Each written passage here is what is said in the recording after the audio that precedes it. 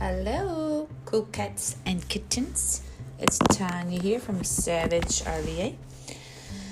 Today I think it's time to talk about Carol. Fucking Carol. She did it. The little tiger queen herself. She killed her husband and fed her to the lion, basically. Do we all agree on that? I'm definitely going to say yes to that. Personally, I did not like the little Netflix movie. I thought that they basically used all the animals to make a profit off of them. There was not one character in it that I actually thought was amazing. I thought none of them were amazing. I didn't like any of them.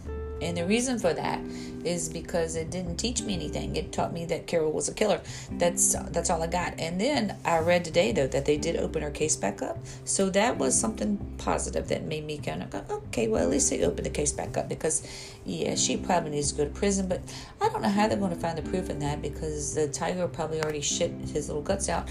If the tigers even live anymore. I mean, how many years ago was this? Jesus Christ. It's a long time, if you ask me. But who knows? Maybe they'll do DNA testing on the fence, or I don't really know. Something. They got to do something. I hope they find her, though. And maybe she wasn't guilty. I don't know. She was. She did it. Why not? Looks like she didn't really like him anyway. And the husband she treats like a damn, I don't even know what he is. My God, he walking around on a damn leash. I ain't never seen nothing like that before. That was very, very interesting. I would love y'all's input on this. Hashtag Savage RVA. And then I can kind of chime in and see what y'all are thinking.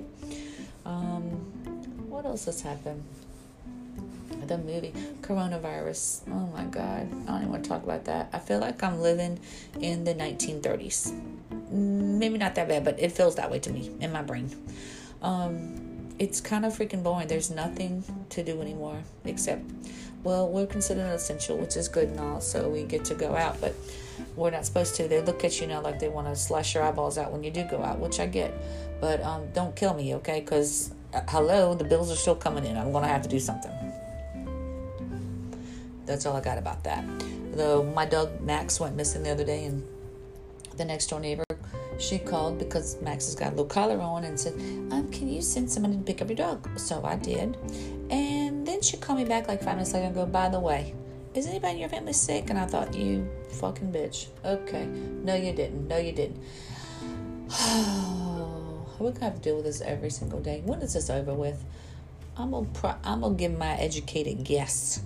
I'm going to say by May 1st, we're back in business. Everything's going to be open and just happy day. We get to play on the beach again and just go places. And, hey, sit down at a fucking restaurant to eat, because I'm looking forward to that. I'm getting bored of this pickup shit, okay? I need to look at things. I need to sit down and drink something. I just need to be in there. I don't know why I feel the need to be in there, but I want to be in there. That's what I want. I want to be in their face.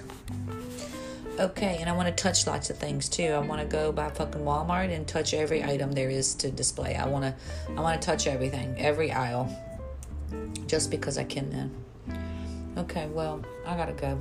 All right, goodbye.